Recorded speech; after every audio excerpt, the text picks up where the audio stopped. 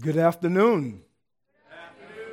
We want to say greetings to our visitors. We're so glad that the Lord have led you here. Thank you for being in our presence today.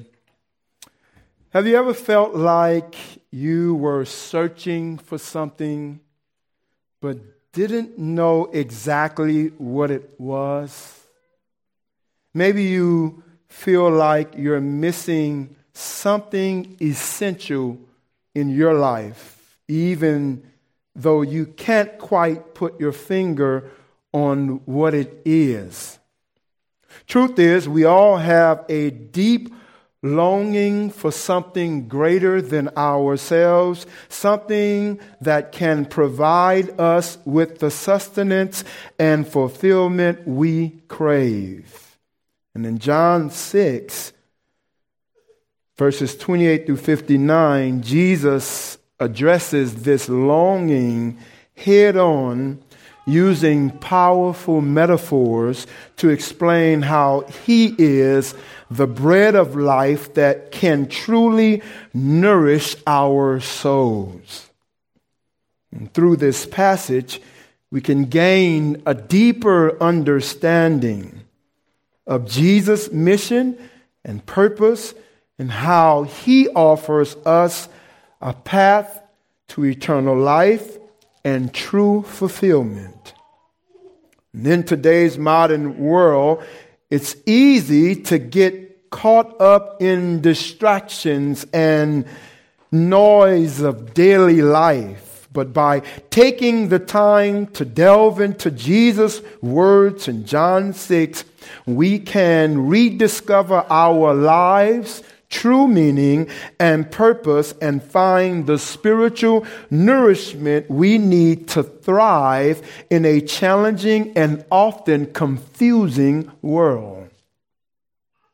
So I invite you to join me as we explore John chapter 6, beginning at verse 28. And we got quite a bit of passage to try to cover today, but we will try to discover the timeless truths and insights it holds for us today. I think I'm going to have to do a part 2. I can already see that. So I'm going to try to cut off wherever I can, and this is something I got to get used to because I like finishing. I like finishing what I start, but I'm learning how to cut it off and begin next time. So y'all pray for me. John chapter 6, beginning at verse 28. Hear now the word of the living God. Then they said to him, "What must we do to be doing the works of God?" Jesus answered them, "This is the work of God, that you believe in him whom he has sent." So they said to him, "Then what sign do you do? And that we may see and believe you, what work do you perform? Our fathers ate the manna in the wilderness, as it is written, he gave them bread from heaven to eat." Jesus then said to them, "Truly, truly, I say to you, it was not Moses who gave you the bread from heaven, but my Father gives you the true bread from heaven. The bread of God is he who comes down from heaven and gives life to the world." They said to him, "Sir, give us this bread always." Jesus said to them, "I am the bread of life. Whoever comes to me shall not hunger, and whoever believes in me shall never thirst. But I said to you that you have seen me, and yet do not believe. All that the Father gives me will come to me, and whoever comes to me I shall never cast out. For I have come down from heaven, not to do my own will, but the will of him who sent me. And this is the will of him who sent me, that I should lose nothing of all that he has given me, but raise it up on the last day. For this is the will of my Father, that everyone who looks on the Son and believes in him should have eternal life. And I will raise him up on the last day. So the Jews grumbled about him because he said, I am the bread that came down from heaven. They said, is this Jesus, the son of Joseph, whose father and mother we know? How does he now say, I have come down from heaven? Jesus answered them, do not grumble among yourselves. No one can come to me unless the Father who sent me draws them. And I will raise him up on the last day. It is written in the prophets, and they will all be taught by God. Everyone who has heard and learned from the Father comes to me. Not that anyone has seen the Father, except he who is from God. He has seen the Father. Truly, truly, I say to you, whoever believes has eternal life. I am the bread of life. Your fathers ate the manna in the wilderness, and they died. This is the bread that comes down from heaven, so that one may eat of it and not die. I am the living bread that came down from heaven. If anyone eats of this bread, he will live forever. The bread that I will give for the life of the world is my flesh.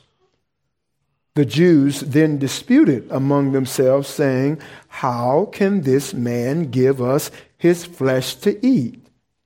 So Jesus said to them, truly, truly, I say to you, unless you eat the flesh of the Son of Man and drink his blood, you have no life in you.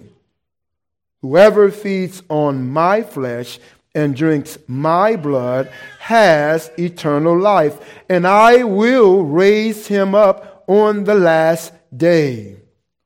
For my flesh is true food, and my blood is true drink.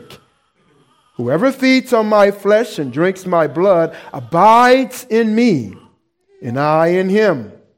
As the living Father sent me, and I live because of the Father, so whoever feeds on me, he also will live because of me. This is the bread that came down from heaven, not like the bread the fathers ate and died. Whoever feeds on this bread will live forever. Jesus said these things in the synagogue as he taught at Capernaum. Our Lord and our God, we thank you for your word, and we pray that you would help us now. Pray that you would give clarity and understanding, that you would speak to circumstances and situations. We pray that you would rain down blessings on us, Lord. For we know, Lord, that when your word goes forth, it won't return to you void. We know also that faith comes by hearing, and hearing by the word of God. The flower fades, the green grass falls, but your word shall stand forever. Lord, we pray that you would bless now this time as we continue in worshiping you. In Jesus' name, amen. I've entitled today's message, Jesus, the bread of life. Believe in him. Believe in him. Beginning in verses 28 through 31, just want to reread that. It says, then they said to him, what must we do to be doing, they said plural, works of God? But notice Jesus answered. Jesus answered them, this is singular, the work of God, that you believe in him whom he has sent. Verse 30, so they said to him, then what sign do you give that we may see and believe you? what work do you perform? Our father ate the manna in the wilderness, as it is written, he gave bread from heaven to eat. So here you see the people that Jesus has this discussion with tried to make it appear that God gave them the manna because of their doing or their obedience to God. But the ancestors received the manna because of their disobedience and complaints to the Lord. However, they're trying to say that it was a sign that Moses did. Yet, it was a kind and merciful act of God. And can you almost feel the pride and arrogance that oozes out of them as they receive the manna out of doing the work of God and obeying his command? That's the perception that they want to have. At this point, a good question is why they were in the wilderness in the first place. Because they were, and I'll tell you, they were a stiff-necked, disobedient people that disbelieved God. Their disbelief caused them to wander in the wilderness for 40 years. So you see, context matters. They are trying to pose as if their ancestors did a great job and they ate the manna in the wilderness. This is a reminder to us as we try to evangelize the culture in our sphere of influence. We have to know where we are in the scriptures so that we also might be able to correct people and explain to them properly and correctly what the scripture says. And to see this, let's go to the text. Please turn with me to Psalm 78. And for the sake of time, we will only read a few verses, but I would encourage you to read the whole thing and get a little history there. But I want you to see what really happens and what they are referring to as a sign. Now, no one ought to use this event as a sign in a positive and good way unless they're acknowledging the power of God, but rather it ought to be spoken of in the negative because of their disobedience. So let's start with verse 19 in Psalm 78. They spoke against God, saying, can God spread a table in the wilderness? He struck the rock so that the water gushed out and streams overflowed. Can he also give bread or provide meat for his people? You see the arrogance there? Therefore, when the Lord heard, he was full of wrath. A fire was kindled against Jacob. His anger rose against Israel because they did not believe in God and did not trust his saving power. Yet he commanded the skies above and opened the doors of heaven, and he rained down on them manna to eat and gave them the grain of heaven.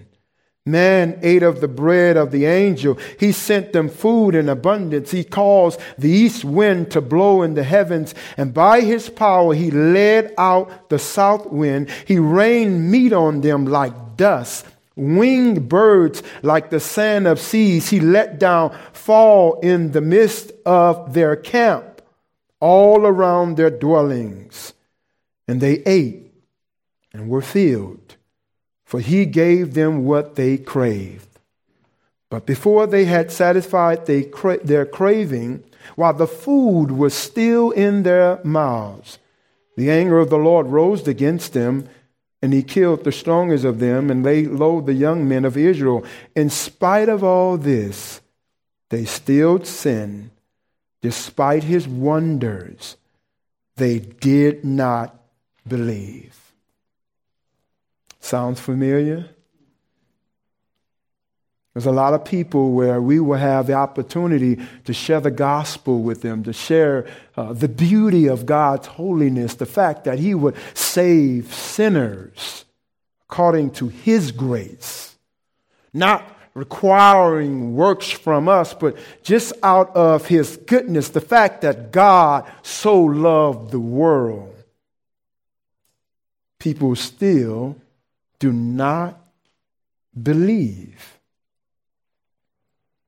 They wanted a sign. They said, our fathers ate the manna in the wilderness, as it is written, he gave them bread from heaven to eat. These listeners tried to show their allegiance to Moses and the miraculous feeding of Israel in the wilderness up against the Christ and all the miracles he performed before their very eyes. These were the same people who, if there's a comparison, yes, God rained down from heaven the manna, right? And the people received the manna and ate. But these here, they saw the loaves and the fish coming out of the basket. They were able to make fish sandwiches there where they were. And God did that. They saw that, and yet they asked for another sign. Give us another sign, and we'll believe. As if God had not done anything. This only exposes them. So it's strange that they would ask for a sign. It exposes their unbelief just like their ancestors. Scripture says while the food was still in their mouth, they still expressed disbelief and distrust in God. The reality is they sought and craved food that perishes. They wanted the kind of satisfaction that was temporal. How about us? What about us? Are we seeking in this life things to please our flesh? Things that would make us feel good? What about us? What are we craving? Is there anything that we're placing before God? Is there anything we're giving adoration to? Is it our jobs? Is it our career, our bank accounts? Or whatever it is. Is there anything? It's a reminder to us to take inventory of ourselves. They wanted this kind of satisfaction. But do we crave that which is eternal? Is that our goal? Is that our perspective? Or do we live this life to seek out the right now? Right? And so it's a moment of testing. It's a moment of reflection. In response to them, in verse 32, it says, Jesus then said to them, truly, truly, I say to you, it was not Moses who gave you the bread from heaven, but my Father gives you the true bread from heaven. See, Jesus corrects them again and lets them know who they ought to give the glory to. They're so confident in what Moses did. And the fact is, Moses could not do anything apart from God.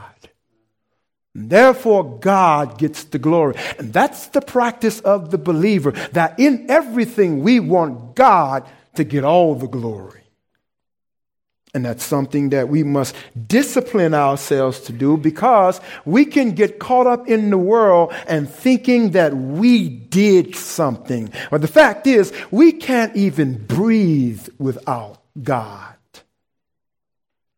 And so we want to practice good conduct, good behaviors, so that we might honor God and honor Christ the more.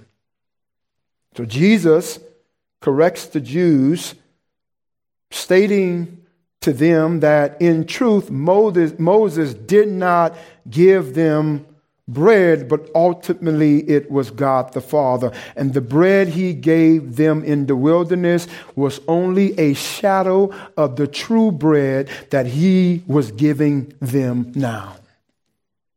So in showing that he is greater and more excellent than Moses, Jesus says, my Father gives you true bread. He identifies himself with the Father and says, I am the true bread that is from heaven. He's showing them that reality.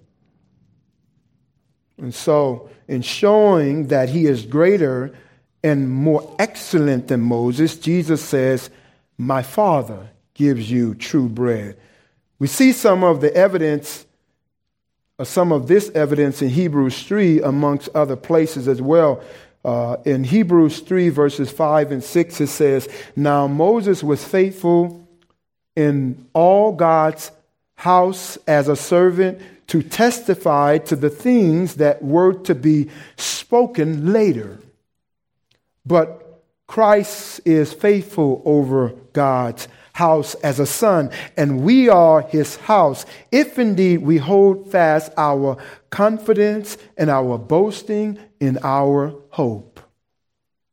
So here we see that the scriptures exalt Jesus as more significant than Moses, and Jesus himself claims to be greater than Moses. In addition, the manna in the wilderness was temporal. They ate and were filled, but they needed another filling. They needed to be filled again.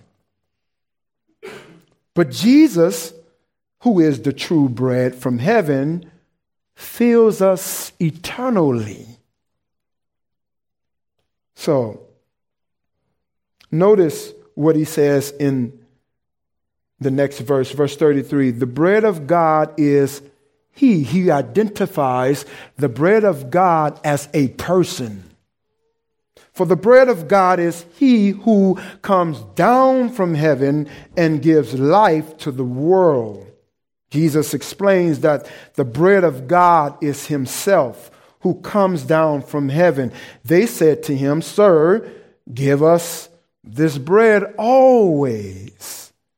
Jesus said to them, I am the bread of life. Whoever comes to me shall not hunger, and whoever believes in me shall never thirst. Points to the idea that God is able to give us full satisfaction. In these verses, Jesus is continuing his teaching about himself as the bread of life. He declares that the bread of God is not physical bread that satisfies the body's hunger, but instead it is himself, the one who has come down from heaven to give life to the world. It's the very same thing that Jesus continued to say when he says, I am the life. So he continues on that same path, pointing to the reality that he is able to give us the spiritual sustenance for our soul. This is the same point he made in John chapter 3, verse 13, when he told Nicodemus, no one has ascended into heaven except he who descended from heaven, the Son of Man. Have come down for this very purpose, so that he might give life to the world. It was what he and the Father agreed to. For God so loved the world that he gave his only begotten Son, that whosoever believes in him shall not perish and have everlasting life. Also in John 8, verse 42, he reiterated the same message there when he states, there it says, Jesus said to them, if God were your Father, you would love me. For I came from God and I am here. I came not on my own accord, but he sent me. The people listening to him who asked for this bread think that he is referring to physical bread. But Jesus corrects them by saying that He is the bread of life. And in verse 35, he states, I am the bread of life. He didn't say, I am a bread, or I am one of the breads. No, he said, I am singular, the bread, signaling to his listeners his divine nature and sovereign ability to provide for them if they believe. He then goes on to say that whoever comes to him will never be hungry. Whoever believes in him will never be thirsty. Jesus uses the metaphor of bread to emphasize the spiritual nourishment that he offers. We can relate to this in our culture because almost on every American table, you can find a little bit of bread. It might even be in the form of a tortilla, but it's still bread. It points to this idea of sustenance. It points to this idea of filling. It points to this idea of nourishment. And so he uses this metaphor to draw his audience in so that they might grasp this spiritual truth. And so he says, I am the bread of life. He then goes on to say that whoever comes to him will never be thirsty, and whoever believes in him will never be thirsty. Whoever is hungry and whoever believes in him will never be thirsty.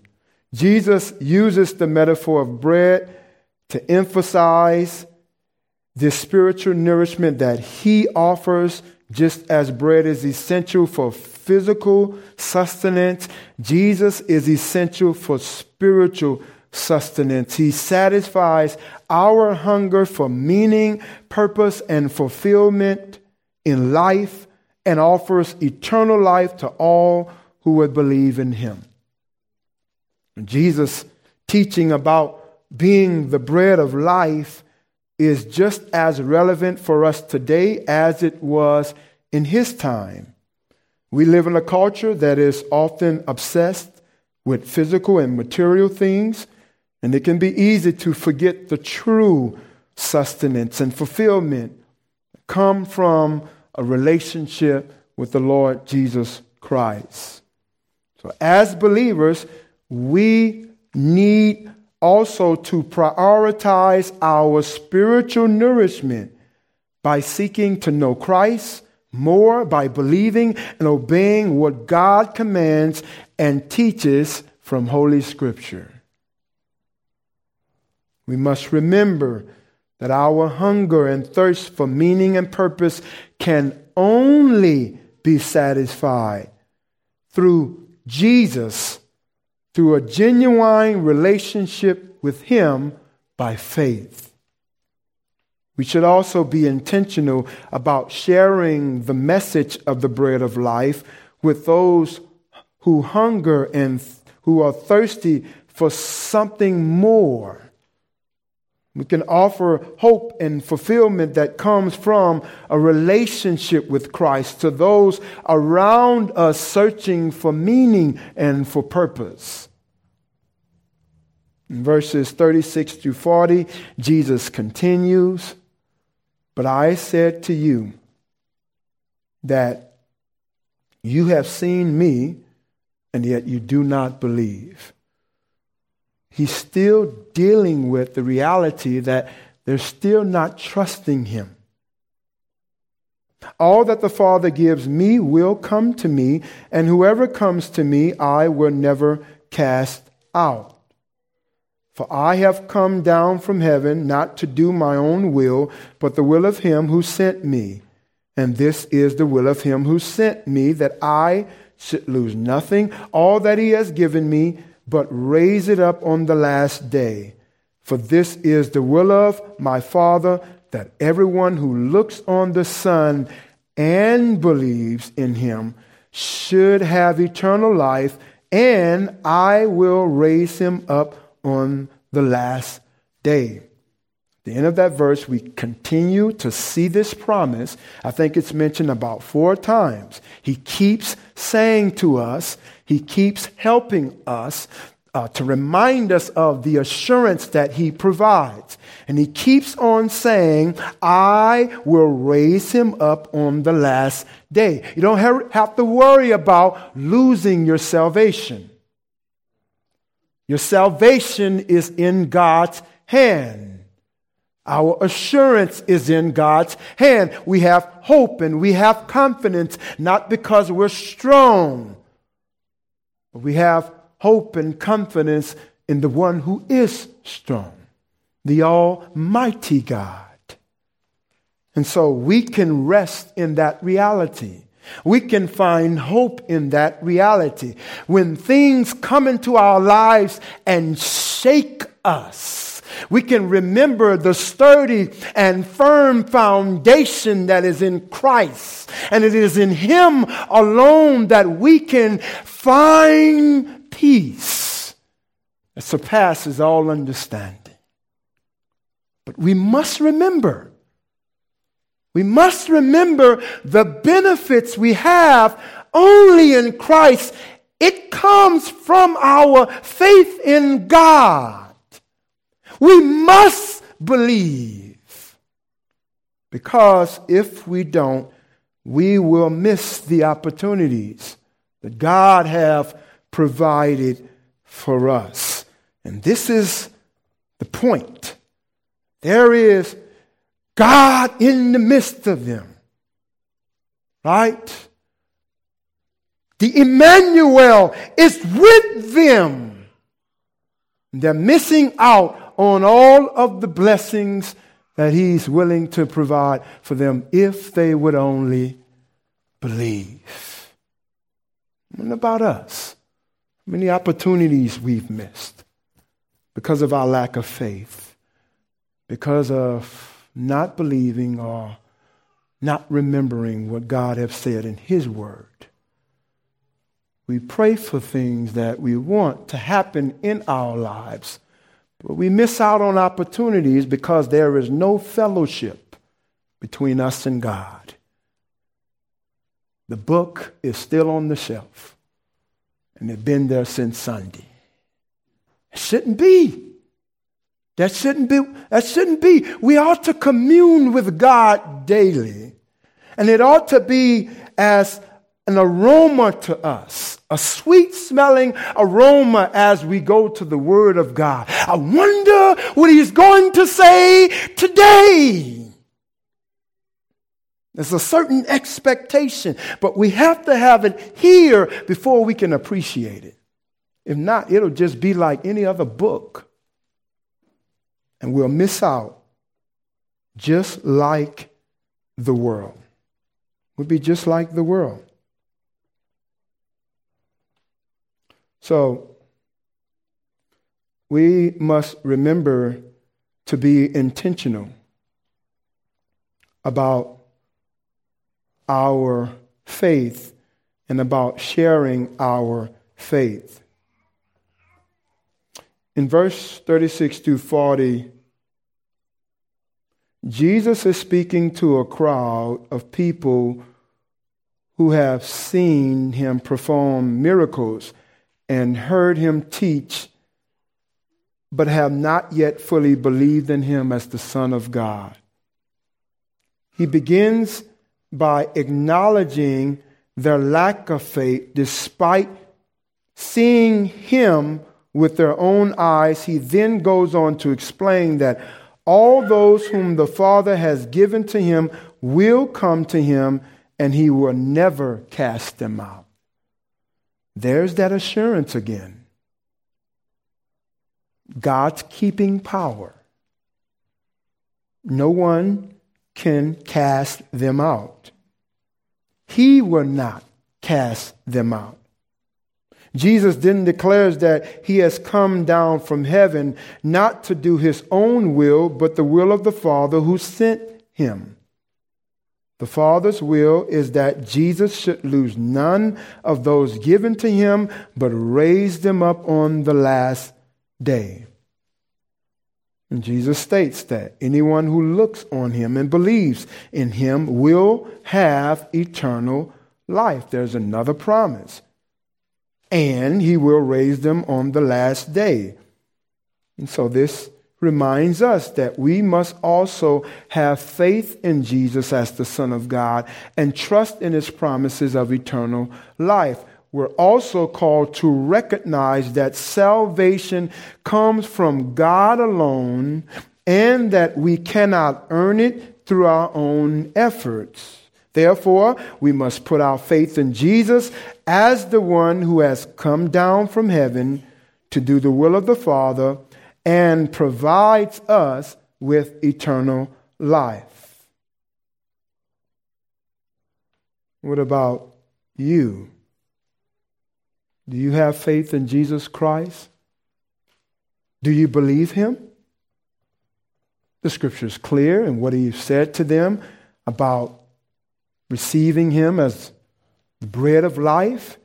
His message today is clear about how we can come to knowing him and having a relationship through faith, through believing him. The thing that separated Jesus' listeners from having a true relationship with him was not because of any works that they needed to do, but it was simply because of their disbelief. And so, what about us today? And so, did you notice why Jesus constantly rebuked them? He criticized them because they refused to believe in him. Are you like the Jews? Will you constantly refuse to accept him and believe in him to save yourself? What are you waiting on? If we understand what Scripture says, what are we waiting on? Are we like the Jews? Are we like the listeners? I need another sign. God has to somehow do another work before we would believe in him. What is it? What is it? If I understand, the evidence is clear. And that's what we're asking you to do, is to look at the evidence. And if you see Jesus as a lunatic, then don't trust him. If he seems like a liar to you, don't trust him. But if he is Lord, you ought to trust him. You ought to trust him now. Today. The scripture says that today, the right now is the salvation of God. Today. So I believe you understand. You've seen enough. The evidence is clear. The question is, will you leave here today like a non-believing Jew, wandering in the wilderness of this life, looking around for more signs and more things? Or will you believe Jesus, who says he is the bread of life? Will you eat upon him? Will you eat from his table, his ability to give you substance? Will you believe him? He's the bread of life. So from the beginning, Christ claimed to bring eternal life. Will you believe? Additionally, as Christians, we must remember that Jesus promises never to cast out those who come to him in faith, meaning that our salvation is secure. His promise should give us great comfort. I wanted to say that again because the promise provides something for us. It's not just knowing, having the knowledge of, but it provides comfort for us. It provides confidence in our walk with Christ. And so we must also strive to live our lives in accordance with the will of the Father and trust Jesus' promise to raise us up on the last day. And in doing so, we can have the assurance that our hope for eternal life is well placed and that we can rest securely in our faith in Christ. But notice their response. They could not comprehend what Jesus was teaching them. The text says, so the Jews grumbled about him because he said, I am the bread that came down from heaven. They said, is not this Jesus, the son of Joseph, whose father and mother we know? How does he now say, I have come down from heaven? This passage, the Jews listening to Jesus began to grumble among themselves because of his claim to be the bread that came down from heaven. They questioned how Jesus could make such a claim. Who do you think he is? We saw him grow up. We know Mary and we know Joseph. How is it that he can say he's the bread that have come down, excuse me, come down from heaven? So the Jews' response reflects their misunderstanding of Jesus' true identity and his mission. They were expecting a political Messiah who would overthrow the Roman oppressors and restore Israel to its former glory. However, they could not reconcile this expectation with Jesus' claim to be the bread that came down from heaven. So this passage serves as a reminder of the importance of recognizing Jesus' true identity and mission. It highlights the need for discernment and spiritual discernment when interpreting Jesus' teachings and claims. Is there a difference? Yes, there is. Let me explain. Discernment is the ability to judge or distinguish between different things, often using good judgment or insight. It is a common trait that can be applied in many situations, such as making decisions or assessing a situation. Spiritual discernment, on the other hand, refers to the ability to discern or recognize spiritual truths or realities. It is a gift of the Holy Spirit that enables believers to understand and interpret spiritual matters such as the will of God or the nature of the spiritual realm.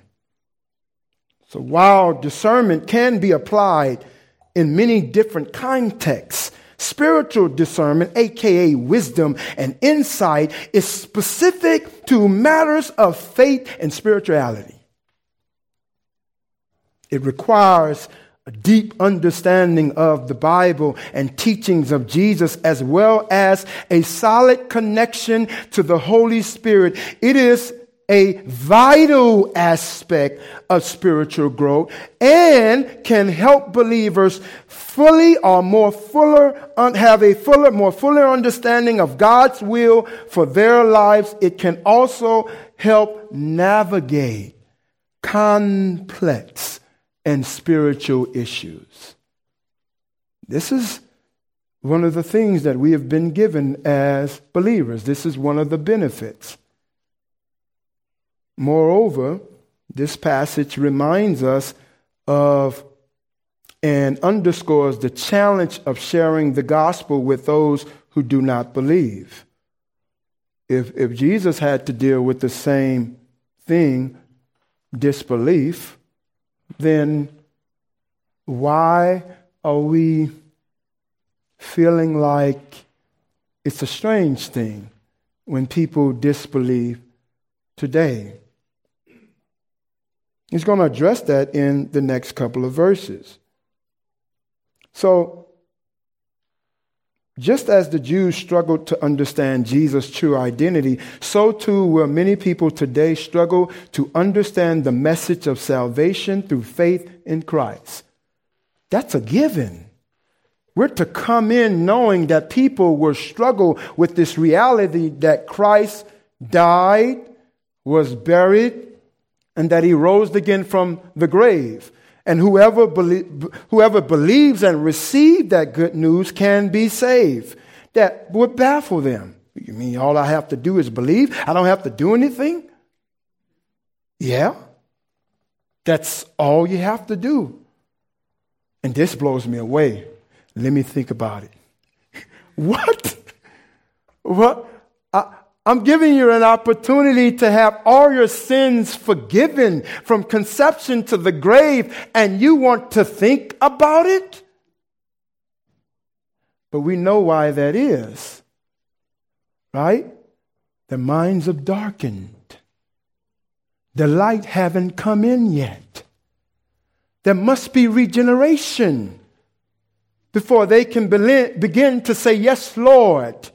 God has to come in and tear up things and rearrange things and bring life into them so that they might believe. He has to humble them before they can say yes, just like he did with us. So, as believers, we must approach these situations, gospel opportunities, with humility, with patience, and with a willingness to listen to and address people's questions and concerns. But we have to ourselves be in the Word. At the same time, we must remain steadfast in our faith and confidence in the truth of Jesus' claim, even when others may doubt or question them. Because here's a reality. We will not always have everybody's answer when we want them. Right? But that's not the determining thing. We must be faithful with the message. We must say what God says and let God deal with them as it relates to their faith, as it relates to their belief and trust in Him. And so we will be given opportunities in our sphere of influence. It might be at the grocery store. It might be in our home. It might be at the cookout. It may be an opportunity. Take advantage of the opportunities that God gives us. But we must be patient. We must be kind. We must be gentle. We must express the love of Christ. And if God is at work, if the Spirit is at work, then they'll be saved on the basis of what God does, not our ability to be kind of persuasive, not our ability to kind of, help people along that they might be saved. We just want to be faithful with the message. And so we must remain steadfast and put our confidence in the truth of Jesus' claims. And in response to their doubts, well, I'm going to cut it off there. See how tempting that was, boy? I so wanted to continue, but I'm going to stop it there. I would just encourage us to remember to put our footing upon what Christ have done for us, and that He have given us a faith that is eternal, and we're to rest in that reality. We are to feed our souls the bread. Our souls need it, right? Let's not neglect our souls, right? But let us feed on the Word of God. And I'm not talking about, what's the word I'm looking for? I'm not talking about amounts, right? But rather consistency, right? Because God can do a whole lot with what we provide Him to use. And so let us remember that, and may God give us many opportunities to share Him as the bread of life to a dying world. Father God, we thank You for Your word, and we pray that You would help us to remember these truths. We pray that You would help us to continue to live lives that will point to these realities that we see in Scripture. Help us to obey Your word. Help us to trust you always. Help us to believe. We know that we're able to and we're capable to, because you who begun a good work in us shall complete it. Help us to have the confidence and the hope that you have provided. Help us to leave here a changed people. We ask in Jesus' name. Amen.